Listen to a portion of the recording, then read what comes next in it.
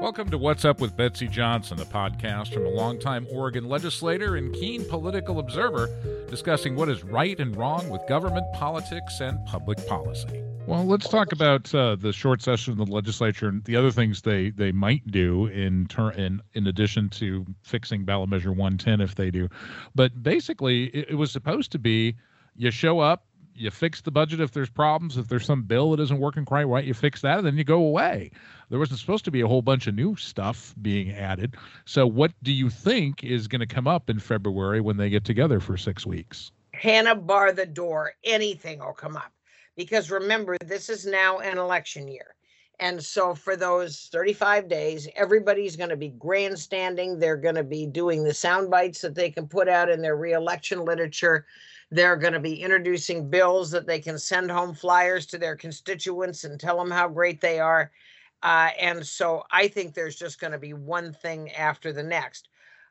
Hearings are still not optimal. They do these mixed Zoom and in-person hearings. I know, for example, that next week, the Committee on Drugs is going to meet to talk about ballot measure 110. They have allotted 10 minutes for the people that are trying to offer reforms to come in and speak. 10 minutes. I just think that hardly constitutes the robust debate that everybody says the legislature ought to be the home for. And it was worse on Zoom, because if the chair didn't want to hear you on Zoom, you got your allotted 3 minutes, and others were allowed to go on, prattle on for as long as they wanted to prattle on for. It's very, very, very difficult to engage government and make your case. It's like I've already made my mind up, so don't tangle me up with a lot of facts. And the problem is that Senator Lieber, who's the chair of the drug committee and a very smart person and somebody that I like, she, however, went to Portugal, and it was paid for by the pro-drug people. She doesn't think that putting any sanctions that they keep referring to as recriminalizing will fix the problem.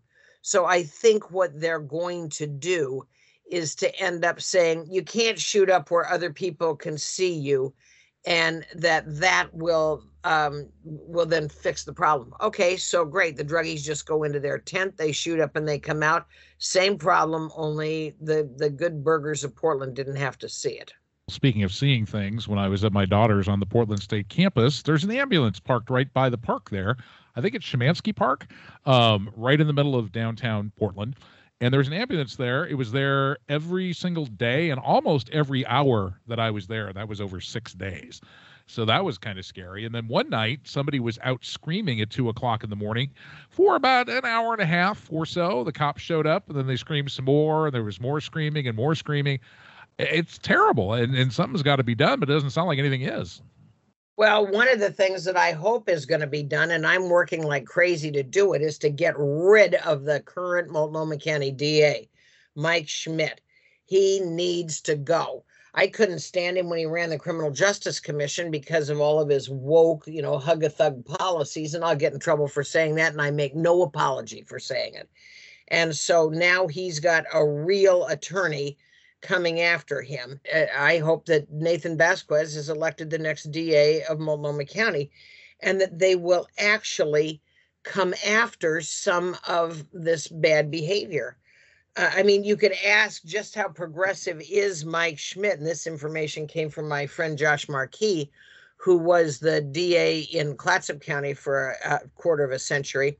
So Mike Schmidt is going to hold a panel discussion on the subject of ending mass incarceration. And he's going to be joined by former San Francisco District Attorney Chesa Bodine, who was recently recalled by the voters last year during the city's well-publicized crime wave.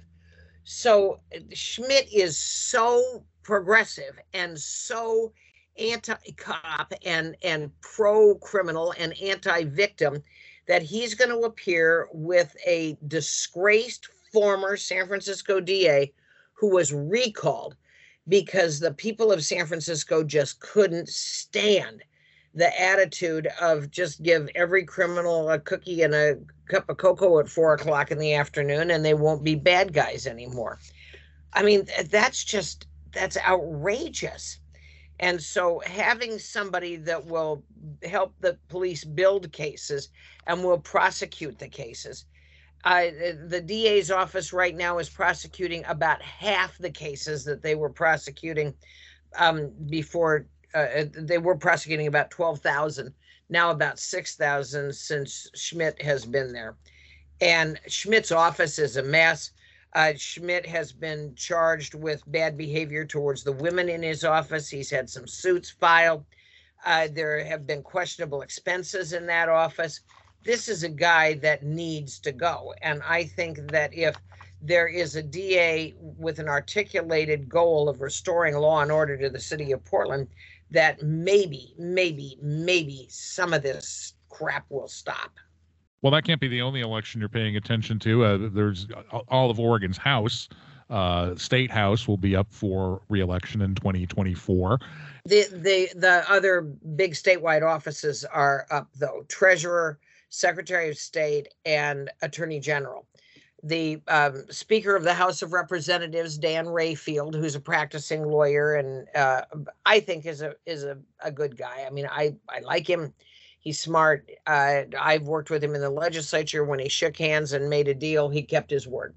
So he's running for Attorney General, and I think that will help shake up that office. That office hasn't been well run in ages. It's the state's largest law firm, and I think leadership has been deficient, and I just think their performance has not been great. Tobias Reed, who is the sitting treasurer, is going to run in a primary for Secretary of State against another sitting legislator by the name of James Manning from down in the Eugene area. And so that race, I think, unless the Republicans come up with a hell of a candidate in very short order, is going to be decided at the primary.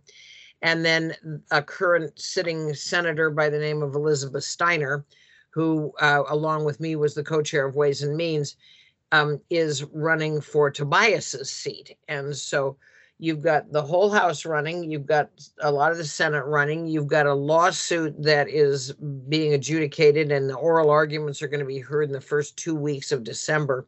I think it's on the 14th of December, but I'm not sure.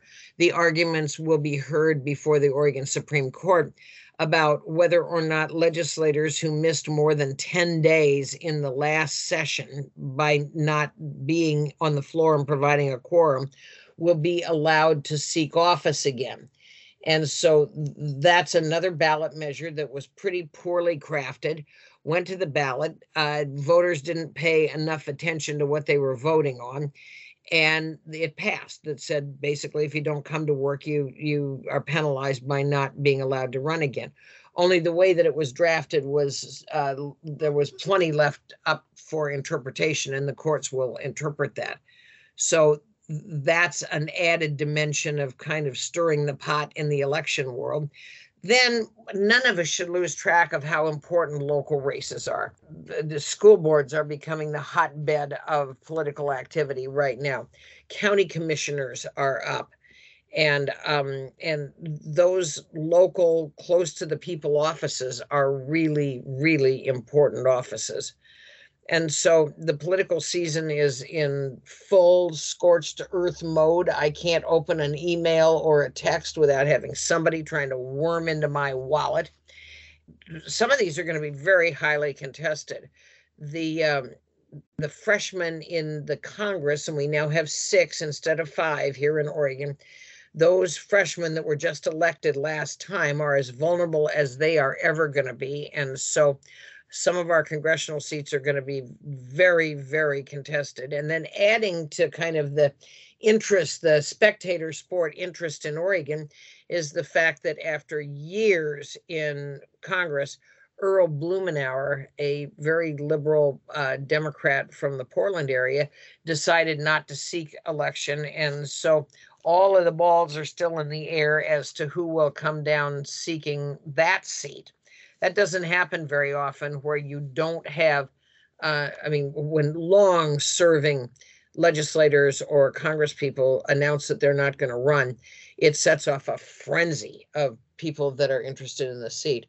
So the political season in Oregon is hot and heavy, probably not as hot and heavy as it is in Iowa, where you've got the caucuses coming up, or New Hampshire, that are going to start to set the table at the national level. But there is no shortage of political drama out here in good old Oregon. So in terms of the political ads you're seeing, are there any? You've seen a lot of them on TV there. I'm not really an ad watcher. I usually just put everything on mute, but I just wondered if you've noticed an uptick in those. Yes, and it surprised me because some of the national ads that I have seen on television have been for Chris Christie, Mr. DeSantis, Mr. Trump have had ads on Oregon airwaves. Oregon generally does not have the national scene pay a tremendous amount of attention to us because we're so reliably blue, and only have 6 congressional seats, and we're just not a big player in national electoral policy. But it has surprised me to see some national presidential ads. Mostly the Republicans, the ones that I've seen are mostly the Republicans squawking among themselves. And then there have been some Biden is wonderful ads, a smattering of those touting Bidenomics and all of his successes as president. And so, yeah, there has been at this early stage a surprising amount of television by the big guys. And during a hotly contested race, those television ads could run upwards of $750,000 a week. So this is not an inexpensive undertaking to be up on the air this early. The corollary to that, though, is that in some of the congressional seats or even some of the legislative seats, if before the field gets full, if an incumbent or a newcomer that needs to establish name recognition gets out in front early by buying television or buying print or video or that kind of media to help establish name recognition, that might end up being a good thing for them. We're going to have a House race in Northwest Oregon where I don't think any of the names that I've heard have any degree of public knowledge about them. They would need to introduce themselves to the public. And those early introductory conversations or ads or mailings or engagement are terribly, terribly important to say, this is who I am, and this is why I think you ought to either unseat an incumbent and put me in, or if it's an open seat, to say, this is the new fresh ideas that I'm going to bring. There are a lot of new faces, and it will be interesting. Then, of course, in Oregon, there's a lot of movement from the House into the Senate. As the Senate has shifted around, some longtime senators have left, and hot races to fill those seats. So no shortage of political drama, and that's going to carry over into the short session, which was the thesis of your question. What all is going to happen in that short session? And I think an enormous amount of grandstanding. And it breaks my heart to say, after going out and speaking to various groups and trying to drum up support for folks to reach out to their legislators and to try to get legislators to stand up and make a real difference in the ballot measure 110, I am not optimistic that much of anything is going to happen. So it's very, very discouraging. I guess the more discouraging piece of it is when I think about Multnomah County and the city and the amount of money that's sloshing through both that county and the city, but especially the county, and their inability to make much of a dent in the homeless situation. It just breaks my heart that there's no real aligned plan to try to get people off the streets. The woman that I've been trying to help for the last year has found her way into quasi-stable housing.